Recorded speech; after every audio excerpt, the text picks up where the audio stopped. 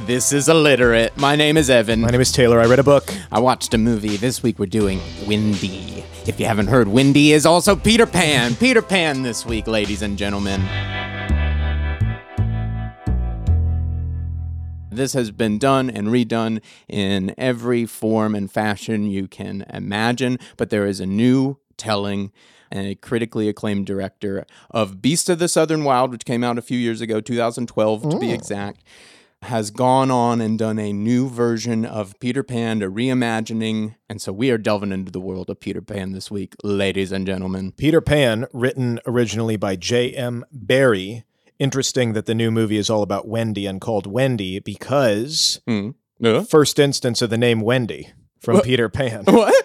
He popularized the name. It appears scattershot throughout history, and some people think it's a derivation of the Scottish name Gwendolyn, but he got it from a younger child who called him Friendy, like he was her friend, but she had an RW lisp, so it was Fwendy. I was going to hope you were say Frosty. No. But not in use and not popular at all before this story, but the name Wendy became extremely popular after the play version of Peter Pan came out. No idea. Wow. The roots of Wendy, the name, ladies and gentlemen. J.M. Barrie, sort of an odd dude.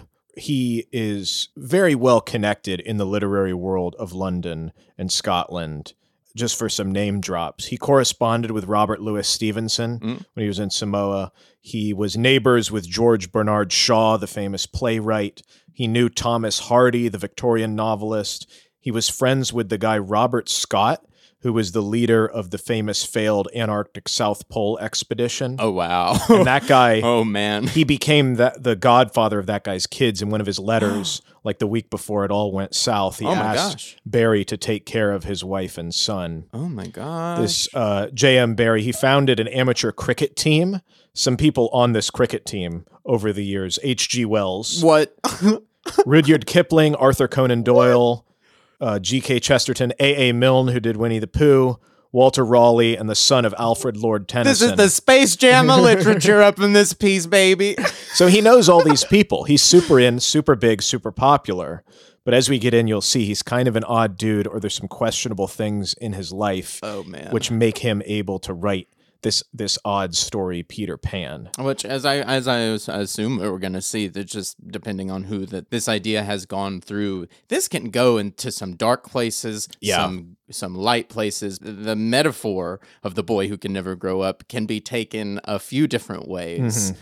The start of the boy who couldn't grow up, the big incident that people say, he had an older brother who died in an ice skating accident. Oh, man. When the brother was 13, the mom never really recovered. So J.M. Barrie tries to be his brother, essentially, going so far even as to wear his brother's clothes. Oh, no. And this, a lot of people think, is where maybe the impetus for Peter Pan is, in the fact that, like, his brother did never get to grow up, and in his mother's mind was forever a child, and he could not fill those shoes, being the younger brother. Absolutely. I could see that as being just a major coping mechanism as you're trying to traverse life now without this person. This is very interesting. I want to come back to that person, that point later. Yeah.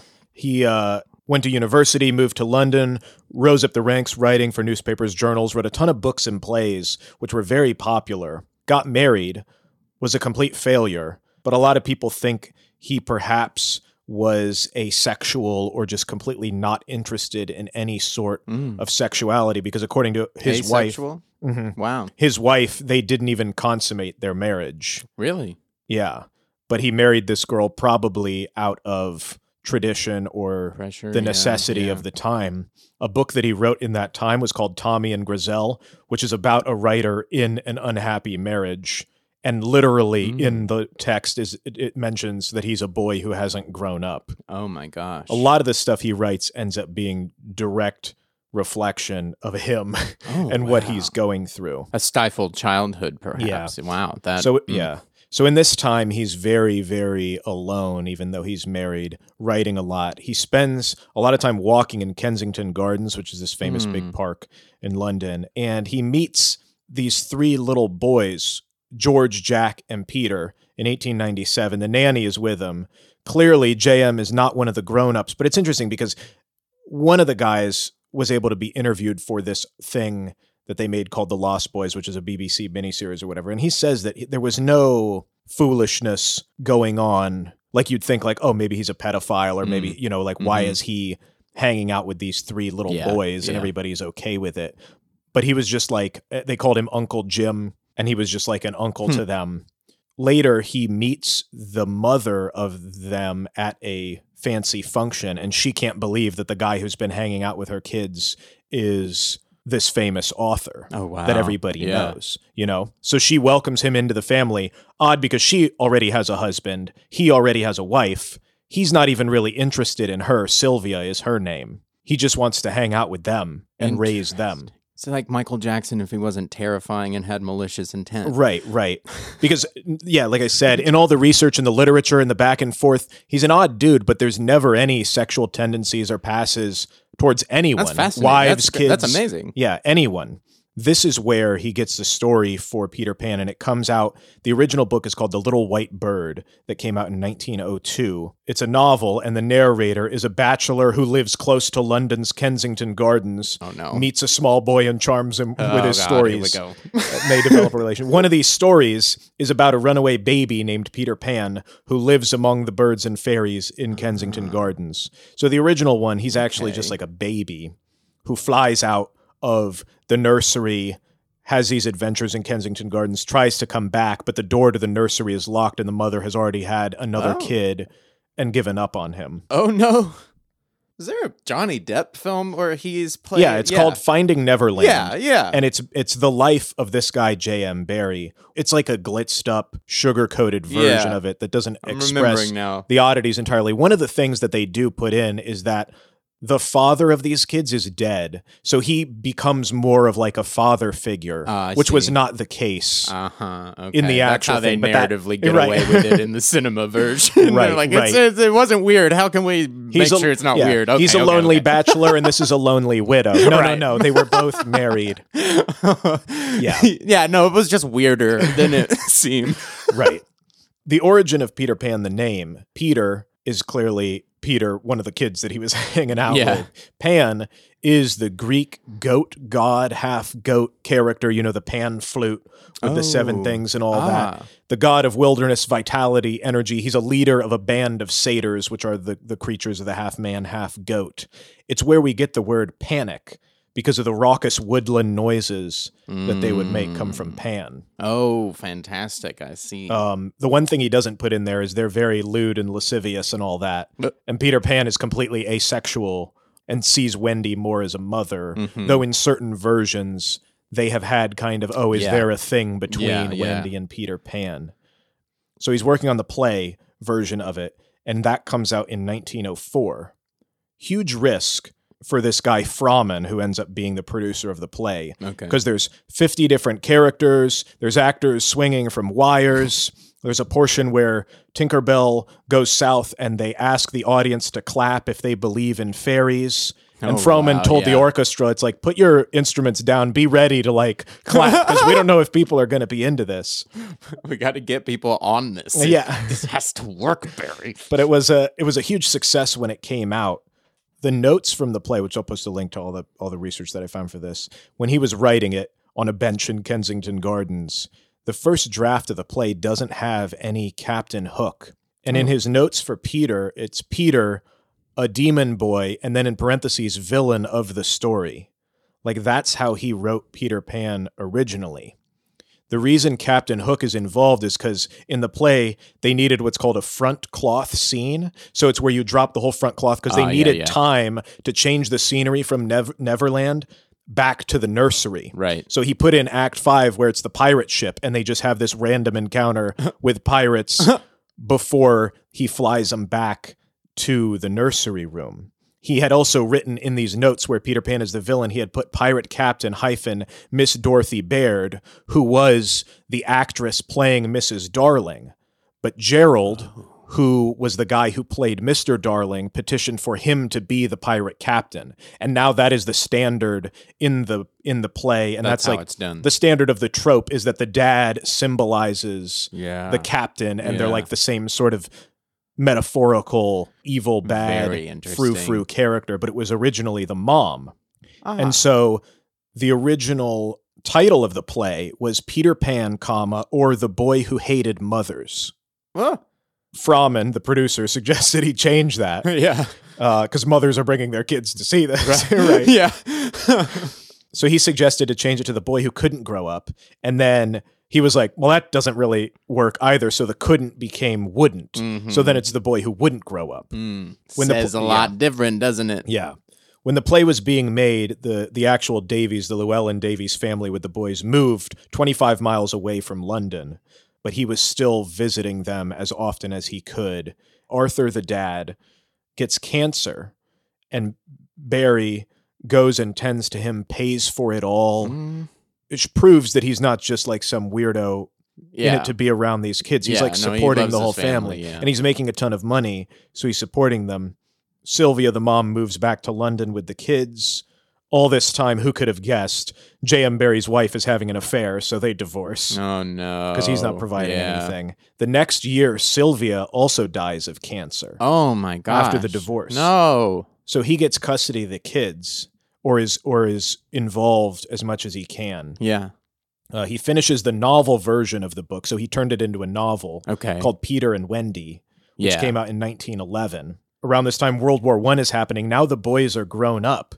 In such a short span of time, George, one of the boys, dies in the war. Oh, no. In World War I. Gosh. Sylvia's brother, who was the actor who played Captain Hook, also died in the war. Oh. Frommen, the play producer, died in the sinking of the Lusitania. What? He was on the sister ship to the Titanic? Yeah. That got sunk by the German U-boats. He was on that ship. He died. And then Michael, one of the other boys, died in a swimming accident, which some people thought maybe was a suicide because there was another kid involved. Really? Yeah. Oh, what tragedy. Yeah. So he goes kind of into a panic, still continues to write things. In part of the novel, which I read, the Peter and Wendy one, Peter says at a certain point, he says, to die would be an awfully big adventure. And I know that in the movie Hook, Peter also uses that, but I know turns it into to live. Well, he says die. Does he say die? In Hook? I thought I was just watching it this morning, just kind of a little bit of a refresher. But at the end, they say, and it's kind of reiterated in Wendy, but that growing up is the biggest adventure that you could go on. Yeah, and that is transmuted and changed, I know, definitely in Wendy, but that is a very famous line, but it tinges his whole life with a bit of melancholy because it's like, well, yeah, wouldn't you think, like, Peter Pan is such a child, he's so confused with life versus death, like if he would just figure out what it means to grow up, then he would see that living is the adventure. Yeah. Moving past childhood. So you have seen this movie Wendy, which takes it in a more... It's a whole new reimagining. Yeah.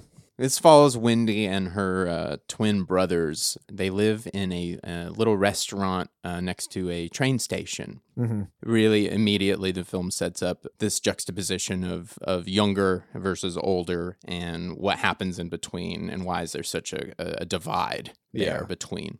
One night, train stops outside of the station right by their window, and there is another child on board, gets their attention. It's crazy. They follow him. And immediately you're just kind of it's a whimsical rush that you just get swept on out the window of this child's bedroom and onto a train going down the tracks. And now we're child marauders. And they meet Peter. He's a Caribbean boy who is on the train. Eventually, Peter tricks them out of the train. They fall into a body of water. They meet another kid there waiting with a canoe. They canoe all the way out to Neverland, this magical island out in the middle of the ocean that has a beautiful, beautiful volcano on it.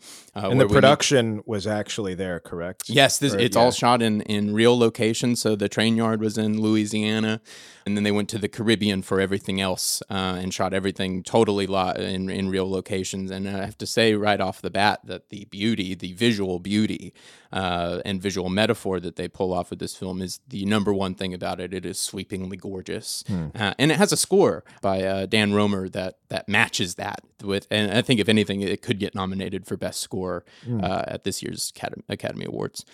But yeah, so they're connected with everything. It's just this magicism like in the wind, basically. And then Peter takes Wendy and shows her this creature that lives in the caves in the water underneath the shore. This is Mother. This is this iridescent whale, coral type looking whale. It's beautiful, and this is supposed to be where all of the magic lives, like all the fairy pixie dust, all of the magic. Right. And this is what's keeping the Lost Boys young. You learn that there. You're like, oh, okay, so this is kind of the heart for it all, the mother, the heart. Yeah. And they make those comparisons outright. It's right on the surface that that's what this is supposed to be. And it's got a simplicity that washes over it like that with everything. Like it can be long at times. It can be a little bit meandering at times, but it is very simple in what pieces are what, and trying to make very big themes very simply to your face. Like, and this director is kind of an artistic director. Oh yeah, so. Beast of the Southern Wild, we'll touch on that just briefly. This director's first feature was nominated for 4 Academy Awards, including Best Picture, Best Actress. Best Actress, actually, they made history because the girl that they cast for that became the youngest actress ever nominated for an Academy Award. And she's actually an author, a 2-time author. She has 2 young adult books. So like that shot her into stardom. It was also nominated for Best Director and Best Adapted Screenplay. It was adapted from a 1-act play. And that just put them on the map. But immediately they went into making this. It has been since 2012 since Ben has made a movie, because they have been planning this strategically to get it done with this cast at the right time and come out at the right time. Also, kids grow up. Yeah, exactly.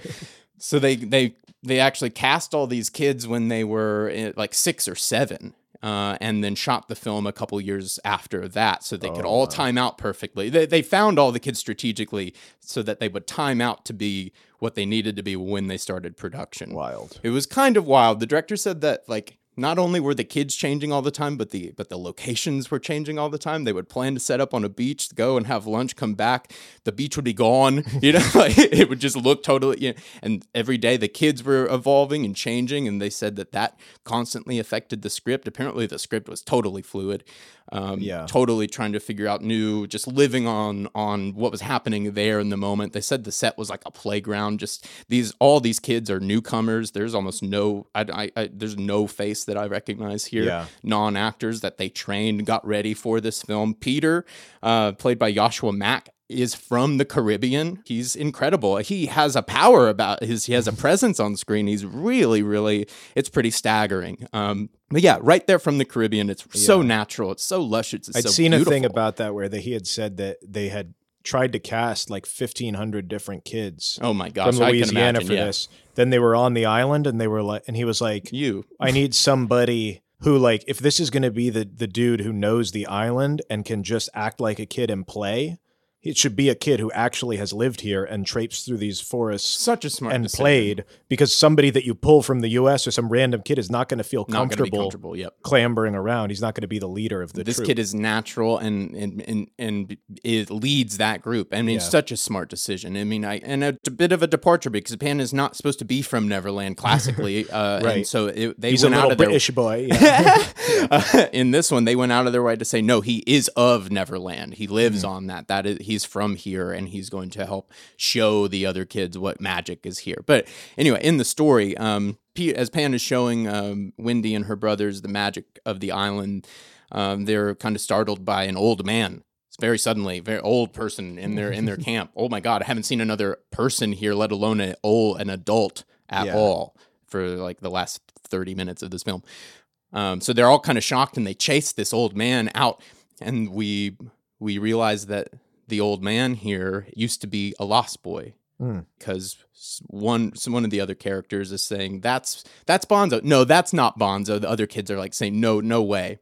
As this old man is like totally defeated, old man is walking away to like his donkey where he has like his supplies out in the distance, and you hear him say, "It's like I am Bonzo," and you start to realize, oh my God, he and then Wendy like leans into one of the others like, what happened to him? It's like, oh, he lost his best friend and couldn't stop it, which I thought instantly, I'm like, oh my God. It was the most succinct moment of trauma Yeah. just with a child sentence. I got it all. It was so beautiful. It was like, he was disillusioned by loss and grew up and he couldn't stop it. Yeah. I'm like, oh my God.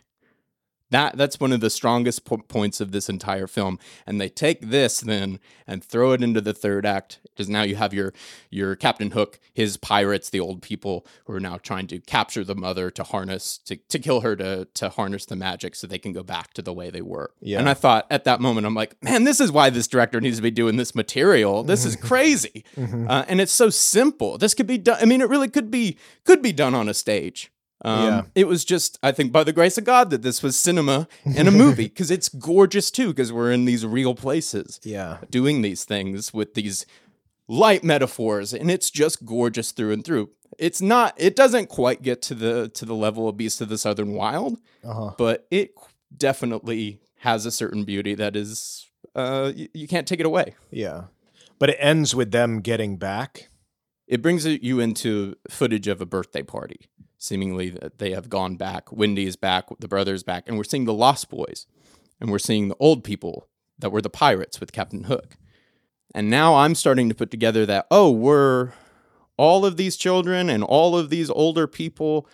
The people in the diner at the very, very beginning, is he Wizard of Ozing it right now?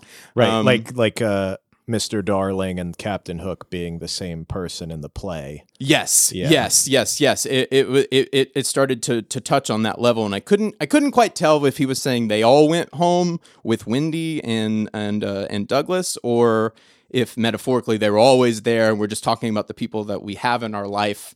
And what they mean and what we're all going through. I wasn't sure exactly what it was saying, but I thought either way it really, really worked. It was really beautiful. And it goes through montage of Wendy and her brother growing up, having kids, taking over the restaurant. Now Wendy has a child. And one night, after she puts her child to bed, a train stops outside. And she looks in her daughter's bedroom. No daughter. Oh my God. She runs outside. The train's going. There's Peter, still a child, with her daughter. They're going down the tracks, and they cut back, and kind of like Togo, it got me. They cut back as the mom running after it, and then the light goes under shadow light again. They go to a shot of her as a child running after the train. And I went, yeah. I like jumped out of my chair. I went, yeah, that's it. Because at that moment I start wondering, like, is she running to stop them to get her child, or is she running to get on the train? Yeah. And I love thinking of it both ways. And I love thinking of maybe the character doesn't know. So I thought that was particularly beautiful to be where the movie ends. Yeah. So with the original story, 4 years after the premiere of the play, J.M. Barrie wrote an additional scene called When Wendy Grew Up. Whoa. This was also later included in the final chapter of Peter and Wendy, the book that I read. Peter returns for Wendy years later. She's grown up. She has a daughter named Jane. She's married one of the Lost Boys. Peter is confused because it's like, Wendy, what happened? She's like, I'm old. I got married. I don't remember Neverland anymore. Yeah. And Jane is like, what about, trying to get her to remember the story. And she's like, I don't even know if that happened or if I made that up. Peter takes Jane off to Neverland again. And then in the next sentences, it's like, and Wendy got white-haired, and Jane grows up and has a daughter named Margaret, and Margaret goes with Peter as well. So it's like, it never ends. And the last line of the book is, the cycle will go on as long as children are gay and innocent and heartless, which is an odd last word to use, to say they're heartless. Yeah. So I looked this up, and it is like 99% what we think of the word. But it also, in that time, meant something similar to like lacking understanding. And that really is the crucial theme behind it. It's like, a kid is heartless because kids don't understand loss. Yeah. Because they haven't experienced it. So to grow up is to lose that naivety. It's not like they're evil. Yes. Like Peter Pan is the villain, but it's just because he's heartless in the sense that he doesn't want a mom. He doesn't want grown that empathy yet. Yeah. Yeah. They don't have the foresight to understand the implications of what they're doing right now. Yeah. It's a double-edged sword. I mean, it's a wonderful thing to hold on to your childlike wonder in ways you can look at that as a great thing, incredible thing, holding on to your creativity, your personality, all those types of things. But then you can take it too far to that other edge where you're stifled and you never became a full human being and you never lived a full, meaningful life because you denied the natural progression of the journey you are on. And you don't know the consequences of your actions. Yeah. Peter Pan is a hellion in the book. He's just he doesn't care about what anybody thinks or says or anything. Doesn't even remember what he said 5 minutes ago. He's just so... It's great to have a character where you can go, isn't that great and isn't that sad all at the same time? Yeah. But I thought particularly with Wendy, what it said about trauma, about what happens in between young and old, and why they feel so far apart. That's so much of the meat of this film thematically is they can't talk. They've forgotten how to talk to each other, young people and old people. And if they could bridge that gap and work together, you would realize that being a kid is almost like a frame of mind. Yeah. I did look into the cultural relevance of Peter Pan, and there was one situation regarding his name that I thought was astounding that probably nobody knows about. Mm-hmm. And What? This is in 1960, classic, the 60s. Oh, God. Communism is rampant or about to become insane in Cuba. So parents were super scared there because they had been shutting down schools, turning them into youth camps, or just straight up sending kids to the Soviet Union. What? So they were like, we can't be doing this. So the U.S., in a rare, I guess nowadays rare collaboration on mass immigration, had this mass exodus of Cuban children. Over 14,000 unaccompanied minors were flown from 1960 to 1962 into Miami, and then either met with parents or family that they already had or dispersed to various homes and facilities around the country. And then in the intervening 10 years, 90% of the kids ended up getting reunited with their families who were able to also come over. What in the world? But from that span of time, and that was called Operation Peter Pan. Because What? it was literally flying children. That was the code name that it was. What? Because they were working with the U.S. Embassy in Cuba and giving them visas and getting them over. Oh, my God. Interestingly, there was The one... 60s, dude. Yeah, crazy. What in the world? There was one kid who was a part of this who I think didn't have family just yet there. So he went to Maryland and then they brought him over to New Mexico, and he grew up and married this woman who had just divorced and had a 3-year-old son. And he ended up raising this kid for the rest of his life. The kid who came over on Operation Peter Pan is Miguel Bezos, who is Jeff Bezos's stepdad, who actually raised him, and that's why he took his stepdad's name. He didn't know his real dad. Oh, wow. Because his real dad left. Wow. But this guy, who is the father of Jeff Bezos, came over on this Operation Peter Pan. Peter Pan gave us Amazon. Yeah. And now it's flying stuff everywhere, magically. Right to your bedroom window. Yeah. But I just thought that was wild, and most people didn't know about Operation Peter Pan until Never heard of much it later. And I'm all about that. I'm all about the what was going on with what was the government doing in 1960. No. Yeah. That's fast. That's amazing. And while we're talking about the subject, Disney released their announcements for the casting decisions for their new live-action Peter Pan. Classic. Shocker, they're newcomers, so they've not been in anything. But the one that they have tapped for Wendy, she's also going to be starring as the younger version of Scarlett Johansson in Black Widow, the Marvel film. So interesting, they got a 1-2 switch on that one. But if you want to see one where the kids actually go outside the entire time they filmed, Wendy just came out, because certainly for the new Peter Pan. Oh my God! Yeah, it's going to be all on a green screen. we saw Wendy on the schedule, and we were like, yeah. I mean, the reviews, it's really avant-garde. But then we thought, well, yeah, they are going to be doing another version here within the next year or two. When we weren't sure of the timing of that, and we said, well, we can't do every Disney remake Styrofoam version. Yeah. And so we said it would be a better chance to let's do this indie film. The Sundance, it just premiered at Sundance, by the way, in January. So this is like fresh, brand new stuff. So we thought this would be a much more interesting way to talk about Peter Pan and everything that Peter Pan is than, doing another Disney, why are they doing this episode? Right. But we'll mention it when that comes around, I'm sure. We'll see how that one turns out. Cool. Thank you all so much for listening again. and we will catch you all next week.